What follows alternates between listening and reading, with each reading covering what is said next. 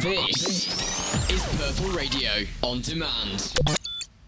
Good evening, and welcome back to another amazing Who Sock podcast with me, your one-time host, Cullum, as well as Joseph. and Louis. Brilliant. And today we are going to be discussing my week of Who Sock episode selection, which was The Invisible Enemy, and a personal favorite of Vincent and the Doctor. Yes. Yeah. So let's get into it. Yes, but first of all, spoiler warning. Yes, that is Someone also remembered. very important. Yes. Yes. Spoiler warning for both of these episodes. Also, this week, probably worth giving a content warning, given we'll be discussing Vincent and the Doctor. It's likely that we will bring up the subject of suicide, so that's worth being aware of before we go any further. Yes. So just keep that in mind, and hope you enjoy our talks, ramblings, and analysis. One of those is true. Yes. Anyway, so what do we think of The Invisible Enemy? Well, I first watched it during COVID. Now, of course, being the Invisible Enemy is about a virus spreading throughout, like, the Doctor's body. It was quite on the nose when I first watched it, but I'd say that it is a very, very good story, and because of that, I'd probably say it's also a bit timeless as well. You could probably watch it and get, yeah, I understand this, like, medical terminology all the time. It does go into a bit of a medical drama when they actually, like, hit into the hospital itself, because you just have the doctor, I'm forgetting his name. Professor Marius? Professor Marius. It was a very German-sounding name from a very German-sounding man. Yes. But yeah, he just goes and he's saying, "Oh, brilliant! I am conducting this surgery. What next?" It's I don't know. It reminded me of the Changing Channels episode in Supernatural where they did Dr. Sexy MD as a joke on Grey's Anatomy, and it literally had the exact same transitions and everything, and it just went perfectly into it. But yeah, no, I thought it was a great episode. Personally, I always enjoyed it because I don't know, the special effects. It's as I was saying earlier, it's kind of like you're not fully sure what's causing the infection until like the last part. It does wrap itself together in a bow quite nicely because of it. And then, of course, you get the last part, which has one of, I think, the most iconic cliffhangers in Doctor Who. It's certainly one that's always stuck in my mind since I first watched it as a little kid, where you get the swarm of the nucleus growing in the cloning chamber, and you've just got this giant shrimp thing.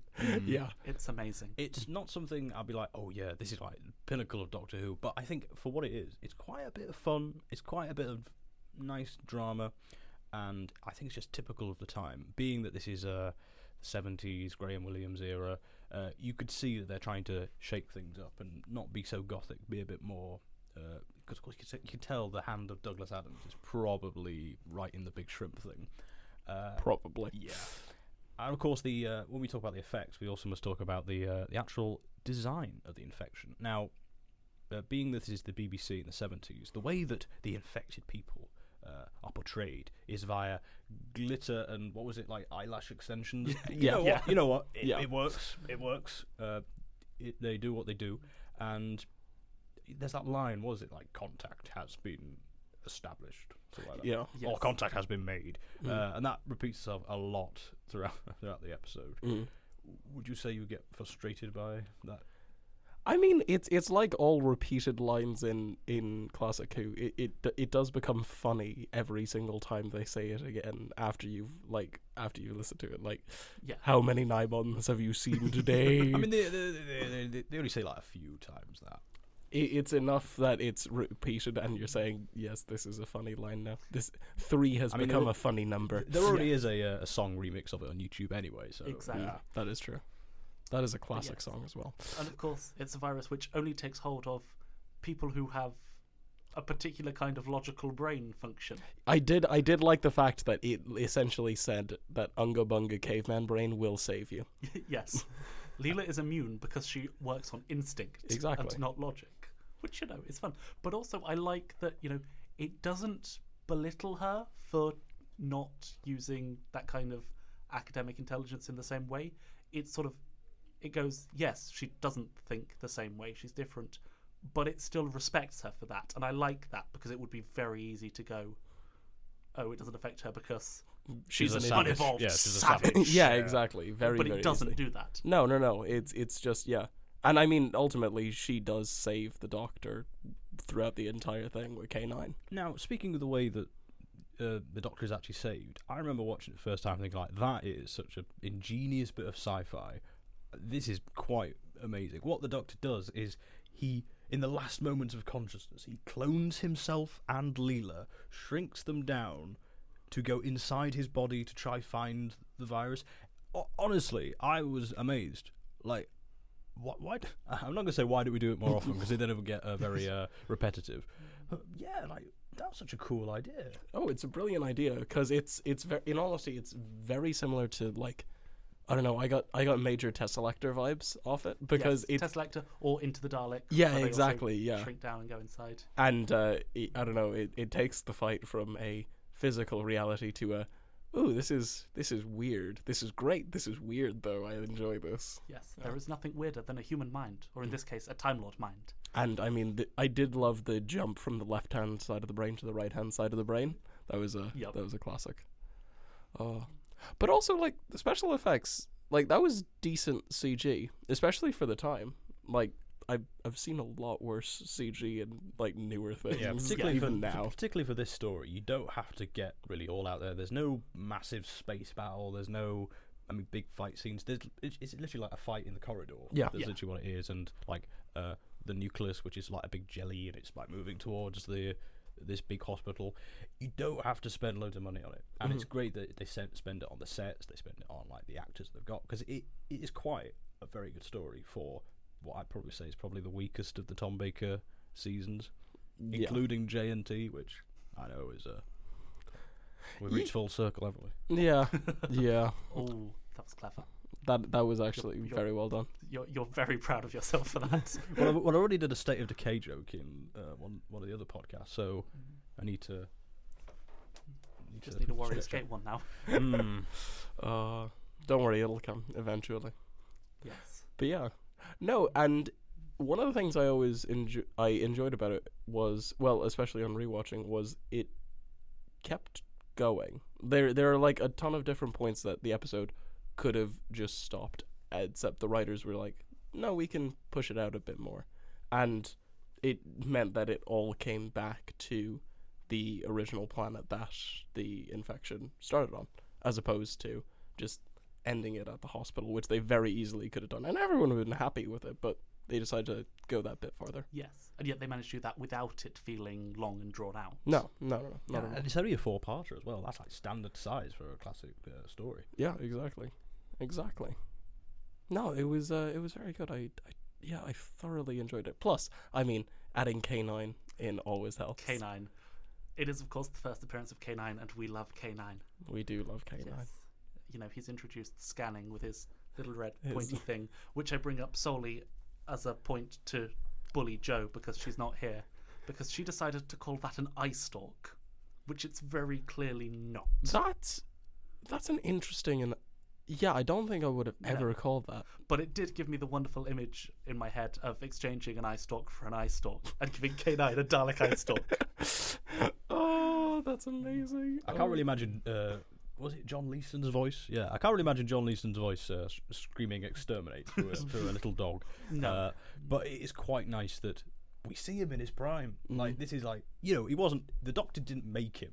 He just they nicked him off a Nicked him off. another guy. Nicked him off. Yeah, another doctor. Yeah. Well, professor. Indeed. Professor Marius. Yeah, but of course you can. I think you can see the limitations of the dog. You know, it's a bit slow. It doesn't really do much. Like, it's basically your helpful exposition. Oh, can you, like, you know, laser that door, dog? And he goes, yes. And like, yeah. Throughout the latter seasons, he does become very immobile. I think, isn't it in Destiny of the Daleks? He has laryngitis, and I think so. and like they take him off his things. You see all the wiring. He's like, and he's coughing and spluttering because you could tell that the people behind the cameras didn't really like him. Yes. And then, you know, Power of Kroll, where he can't walk, he can't he can't move Oh, on the sorry, swamp, mate. so he's just stuck in the TARDIS. Oh, that's a terrible story anyway, but yeah. Yeah. But in all honesty, I mean, I was about to say the Dalek. No, K9. He fits in perfectly with the story because, I mean, even when he gets briefly taken over by the virus itself, it's I actually went and knew exactly what I was doing, and I set my stun setting so you'd be fine. Which I love. Cute dog. Yes, we love K9. He should come back more. Well, it's sort of interesting that like that K9 was I can't remember exactly. You've got the one that was given to Sarah Jane, and then there was the one that stayed with Leela and He Who Must Not Be Named. From Invasion of Time. And then the Doctor like just gets K9 Mark II, smiles at the cat. It's a very good way to end the story. Like, oh yeah, just get another one. So there was that one, and then there's that K9 went with.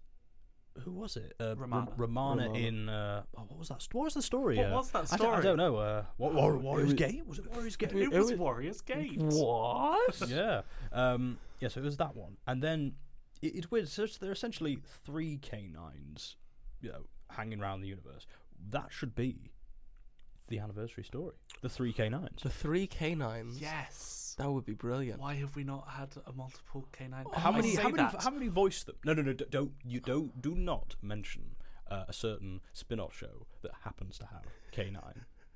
I don't want to. Not Sarah Jane Adventures. The amazing Australian show is this the one you are referring to? That wasn't the one I was going for. Go on. I believe, and I haven't listened to it, so I may be wrong, but I believe there are episodes of Gallifrey, or at least one, that includes 2 versions of K9. Ooh, Because, of course, that includes both Romana and Leela.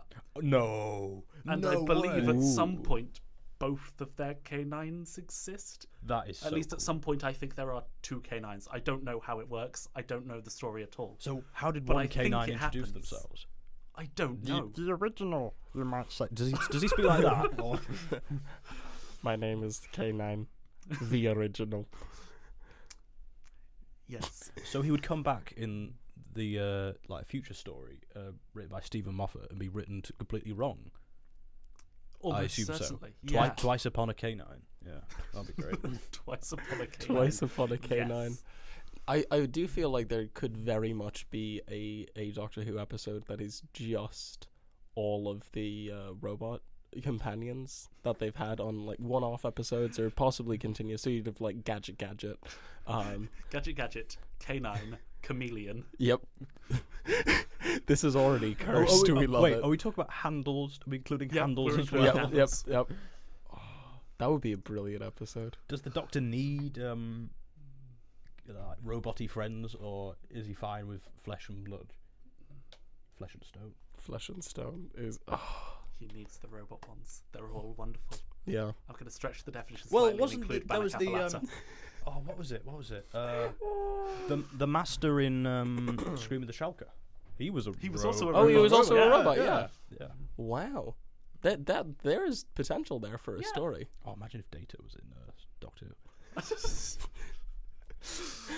I mean, that could have been another great crossover episode. But I think that there have been crossover episodes between Star Trek and Yes, Who. there's particularly been in a the comics. Cyberman and Borg comic. Oh, that sounds great. That sounds great. That sounds excellent. Yeah. Anyway, getting back on track. Yes, moving back on. Yeah. Nice. Have we covered all of the Invisible Enemy? Well, if we could see it. Yeah, If we exactly. could see it, indeed. Yeah. I did like that it could transfer through anything. It wasn't just people. It could be in electronics. It could be. Yes. Anyway. It's the height of sci-fi. You could tell like there are good people behind the scripts thinking, okay, how can we have a bit of fun with this? Not just like a general virus, because then that'll be just doing the arc where like, oh no, Dodo's cold made everyone ill. Oh god, that is I think it's an okay story, the arc. But this is interesting how it uses like sort of like the premise of a virus and goes, oh, what if it can go across different devices and you can't really stop it, and it's actually a big shrimp when you think about it with a weird voice. with a very weird voice and amazing as a suit. Could we just talk about the hospital itself? Because it means that canonically there is a hospital in Doctor Who that is very good for human patients. But whenever there's like a medical malady, the Doctor doesn't really send them there. So remember in that god awful story, the what was it, the Amy, the girl who waited, where like, oh no, you mustn't get medicated by the fighting robot things.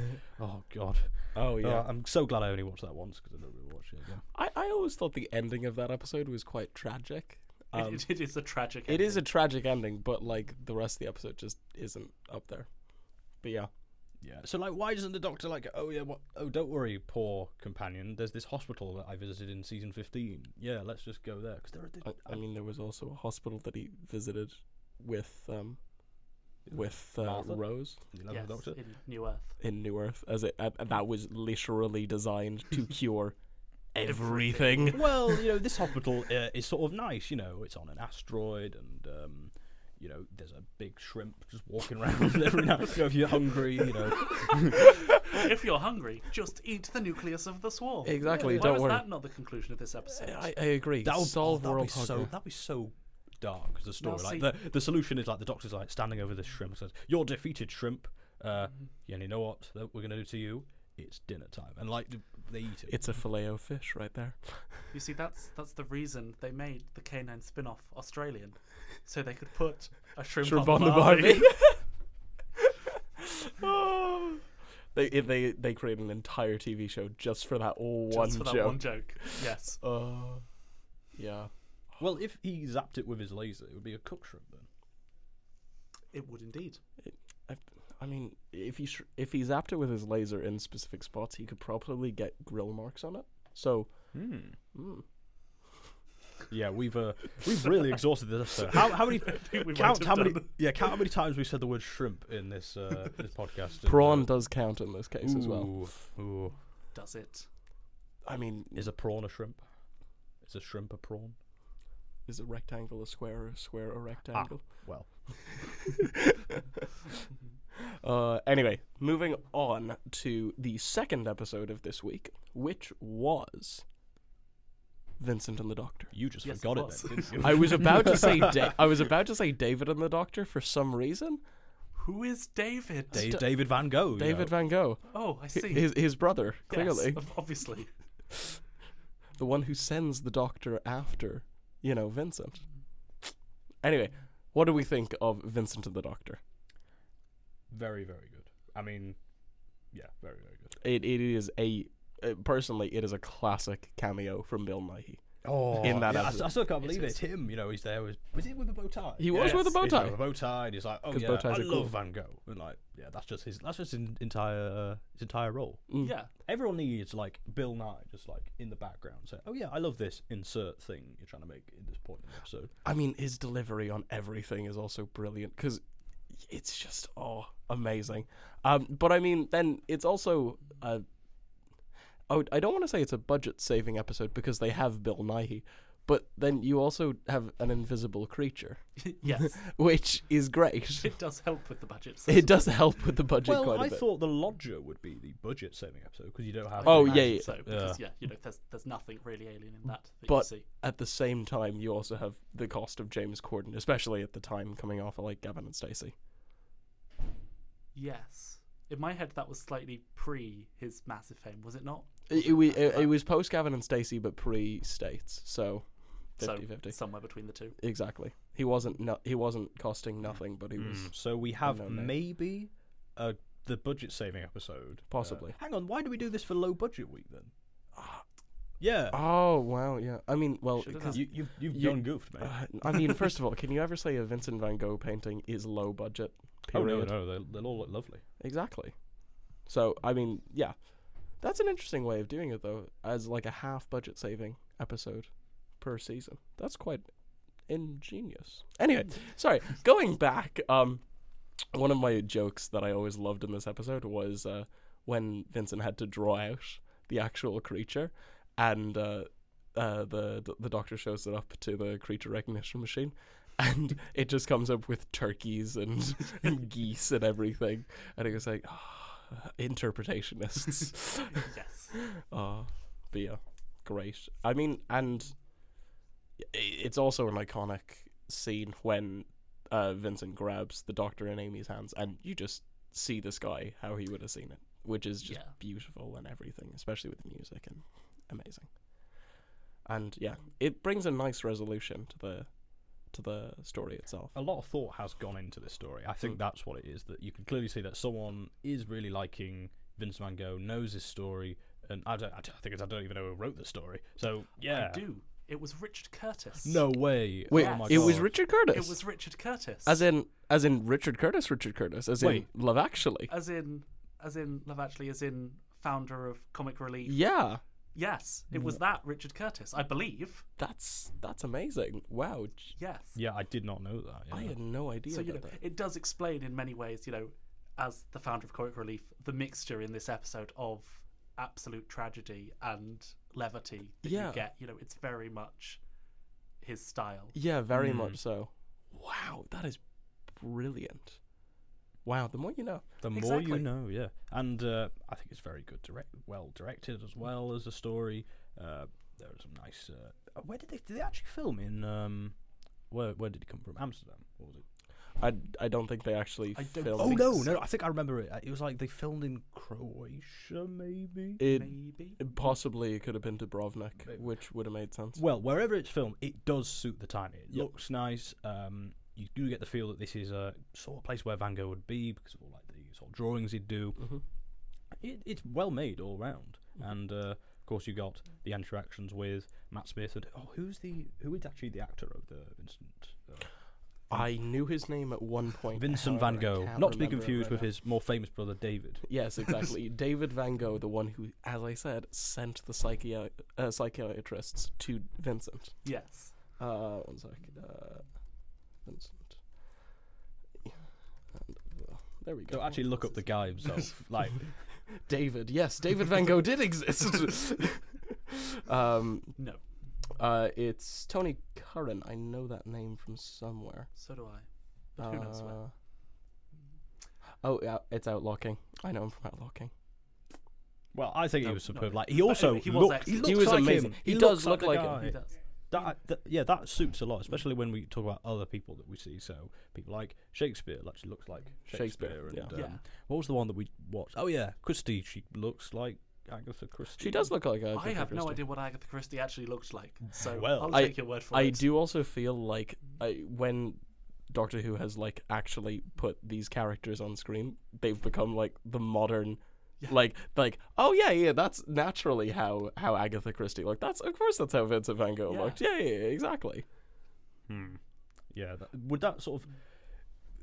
Yeah, when you think of historical characters and you just think of their Doctor Who interpretation, is that you do get in a bit of a quagmire? Like, I yeah, mean, every Churchill I think of, it's now always going to be Ian McNeice with a Dalek. Yeah, Yes. that sounds You know, 100% accurate. it's a great Churchill, I must say, It is. to think of.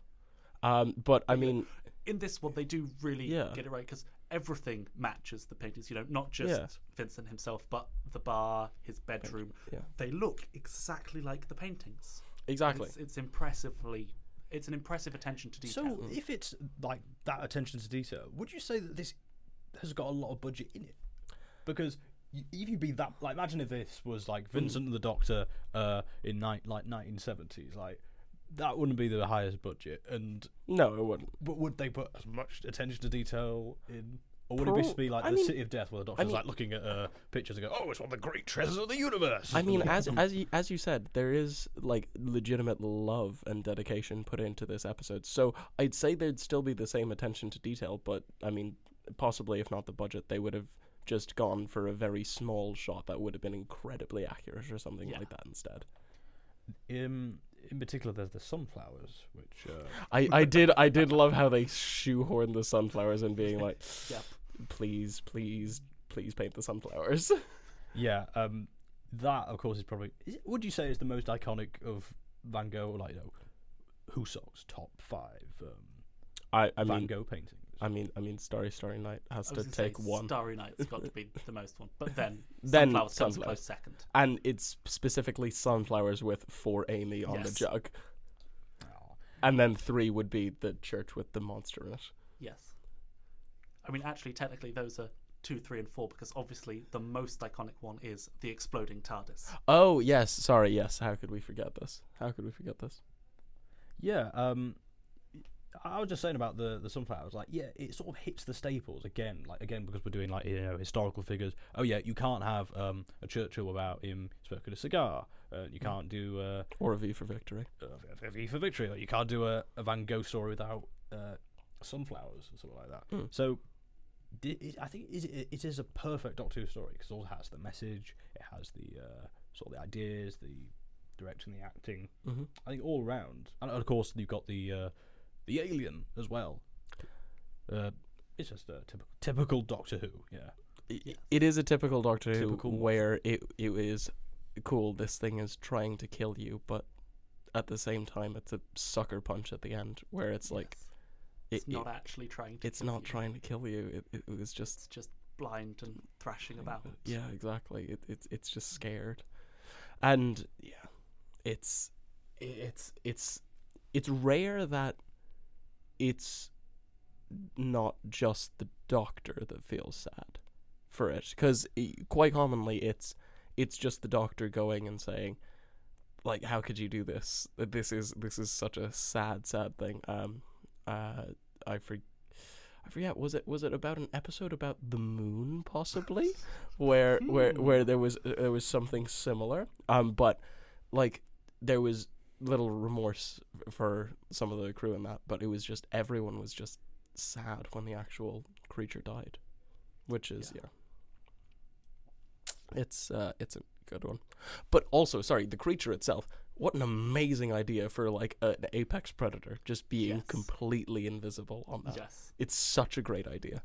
it's like I don't know how would one describe it? An invisible enemy. One might say that. What you could probably switch the title one way, but it wouldn't really work for the other. I mean, imagine the Shrimpy McShrimp face is now His actual name episode- is Vincent. his actual name Actually, is Vincent. Yeah. Yes. I am Vincent of the Nucleus. it would be very much a Monty Python sketch of I am the nucleus, but you may call me Vincent.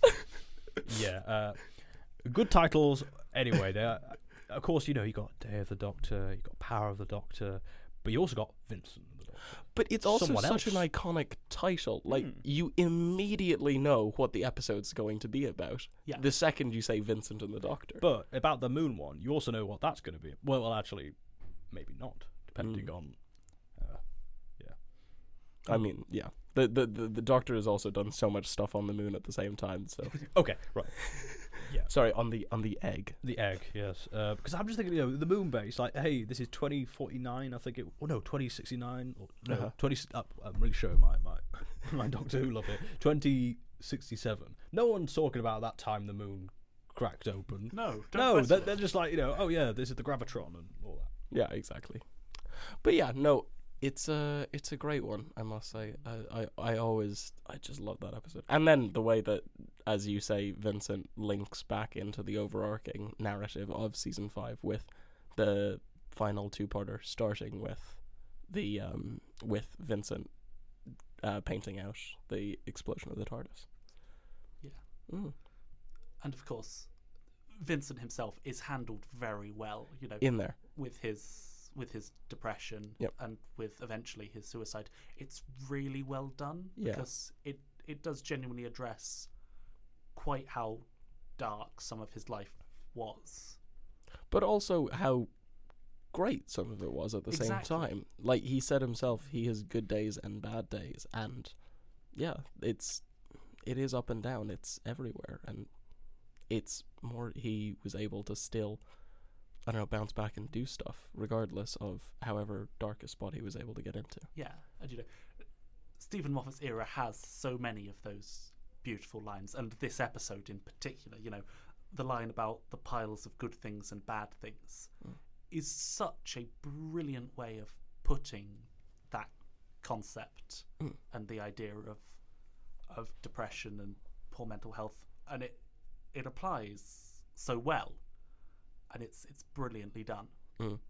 It also brings the idea, which I love, of being able to see the work you do in the future to a whole new level of, like, he didn't ever think he was going to be something, and then he goes and he has an entire section in the museum just devoted to him with a curator that absolutely adores him. I think you could tell that's probably something the Doctor wanted to do, like, for every person that he met. I mean, look back to the Dickens time. Do you really think that Eccleston, like, if, you know, time permitting, Eccleston would be like, hey, come here, drag him through the TARDIS and say, look at this big library full of your books. Everyone, I'm a big fan. Everyone is forced to read A Christmas Carol at GCSE. Yes.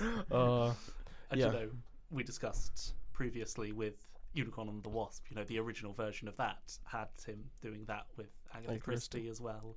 Mm. You know, it's one of those things which the show does from time to time. Should it do work. it more? I mean, I don't know if this will be the question to the end of the podcast, but should it do it more often? Like, try to get these historical figures that, like, Obviously, we might as well jump to the question. As Yeah, we yeah, bring it exactly. up, 'Cause it's, you know, 'cause it's which historical figure would you show I knew how it. much their work is appreciated? Could it do it more often? Who else could it do it Is with? it one of those where it would have to be someone that wasn't well regarded at the time? It Because there are would, probably many exactly. people who would like go, oh yeah, we'd love to bring them back to see what their works are like now, but they were probably well known anyway.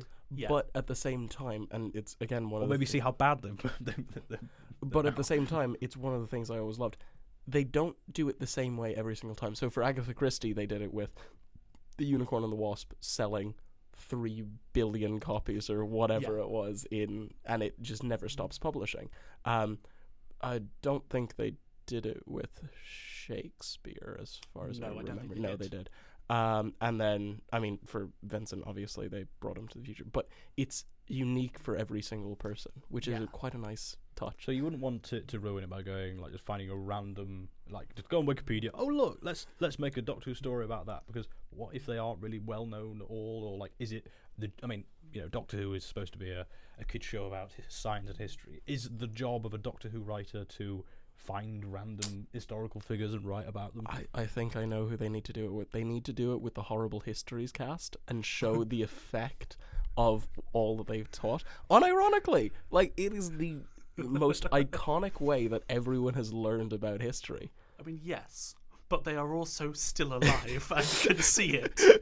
Yeah, that's why I said, like, it would have to be someone, you know, in the past, like, because we've already done, is it, you know, Byron and Shelley and Yeah. all them, Yeah. like, Because the Villa of Diadachi. yeah, but was that in itself was just having them there, There, and making yeah. a vague reference to Frankenstein? Who else? Like Stoker, maybe. I think I'd do it with Alan Turing.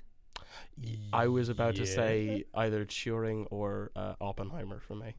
But would that have to be? I mean, historical figure in general, or like historical figure in the arts? Like, that's what I was thinking. I wouldn't say it has to be restrictive to the arts, because I mean you could do it with Nobel after he created dynamite and was like I've kind of destroyed the world.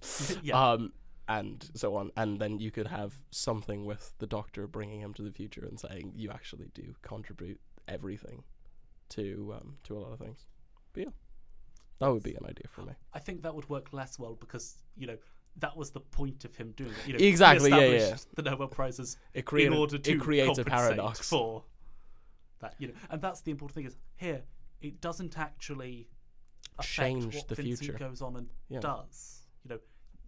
You know, it's the line about piles of good things and bad things. It does make it better for him that day, and it does help, but it doesn't fix it. It doesn't No. make it okay, and it doesn't change it. And I think that's also important. But evidently, he saw one of his paintings in there of the I forget what painting it was, and clearly repainted it after he painted over it to show the Doctor what the creature looked like. Yes. But yeah, no, I'm trying to think of any other historical figures. But yeah, no, I don't would think sort it's of think of restricted, yeah. maybe a classical musician who, like, maybe at the time wasn't regarded that well, but now is seen as amazing. Because just because you make some nice music doesn't mean, oh yes, you will now be in every opera house in this kingdom. Salieri in. I was thinking of Amadeus. Yeah. It's a good one. In all honesty, Salieri would be a brilliant one to bring in, especially because of the impact of Amadeus in the whole context of it. And my favorite fact about that film is that for the longest time I genuinely didn't remember his name. I just remembered him as the other artist in Amadeus, The which angry artist, which yeah. is literally the point of the film. It's brilliant. But surely that would be just Doctor Who copying Amadeus. which I mean, that's the sort of trap we might go into of just like, copying other people's ideas of historical figures, and that's why I said that would we eventually run out? Yes, Of, you think like you one might that like eventually. everyone knows, or maybe ones that people don't know, but we probably have very big, impact on the modern day. Mm. We're gonna have to run out at some point. Unless you just went all the way back and you were like, Leonidas was scared before going into the Battle of Thermopylae or something, and I don't know, the Doctor inspired him in something. That'd be brilliant. Ancient Greece, what a great setting. Oh yeah, the Mythmakers. We've already done that one. I know. Well, that one was more sort of forcing. The Doctor was like forced to come up with an idea. It was like, oh yeah, just do the wooden horse. That'll allow us to rescue. What's the companion called? Vicky. Yeah, yes, Vicky. That was a bit forced in a like historical way. But are there any other ancient Greek stories that they've done or they could possibly do? I'm not sure. I mean, Sarah Jane kind of did The Gorgon. Yeah, the Gorgon. Yeah. But And we've already done a Minotaur with Time Monster and kind of Agador. I mean, also And God Complex. and God Complex is And what I was God about to say. Like we need that should be a thing, like because Doctor Who's very good with the mythos, except Underworld. But yeah, which was actually in the season of Invisible Enemy. Indeed. Indeed. Do we have another question? Question. do have one more question. Yes. How would you survive Swarm in The Invisible Enemy? Ooh. I mean, the easy answer is Unga Bunga Caveman Brain. Exactly. Yeah. Just Just turn off your brain and be stupid for a just bit. You'll be fine. Just bonk everything and then you'll be fine. Yeah.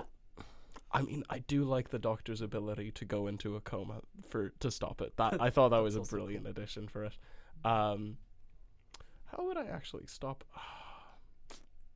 I mean, is it too soon to say I would stay 2 meters away from someone who repeatedly wash my hands and wear a face mask? You probably have to say something that like it would go, oh no, I'm not infecting you.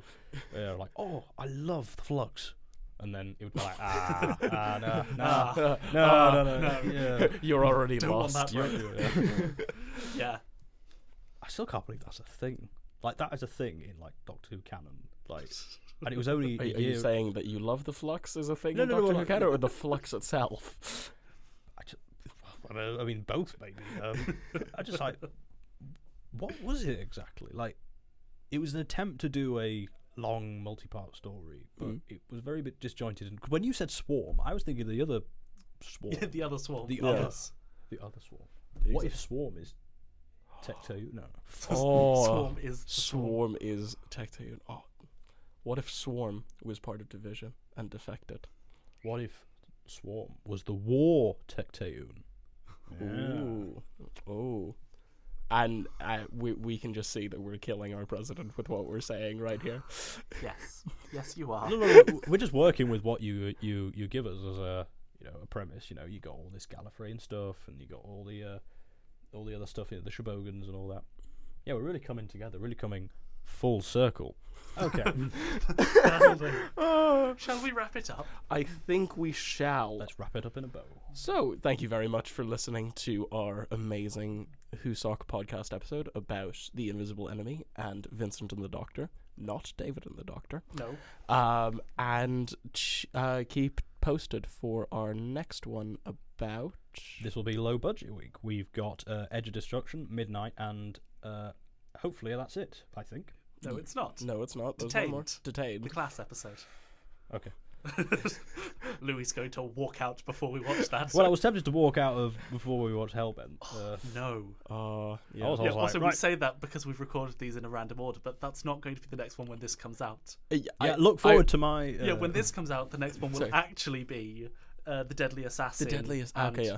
Unicorn and the Wasp. Which we've already Which we've already talked about. So all our conversation about what we've discussed about Unicorn and the Wasp, you will find out on the next podcast. time is relative. Timey-wimey. Don't worry. Agatha Christie looks nothing like she does in The Unicorn and the Wasp, I think, and she only sold But I remember 2 reading someone on the copies. Wikipedia page say that she was chosen because she did look like Like, oh, you've ruined it now. Colin. Damn.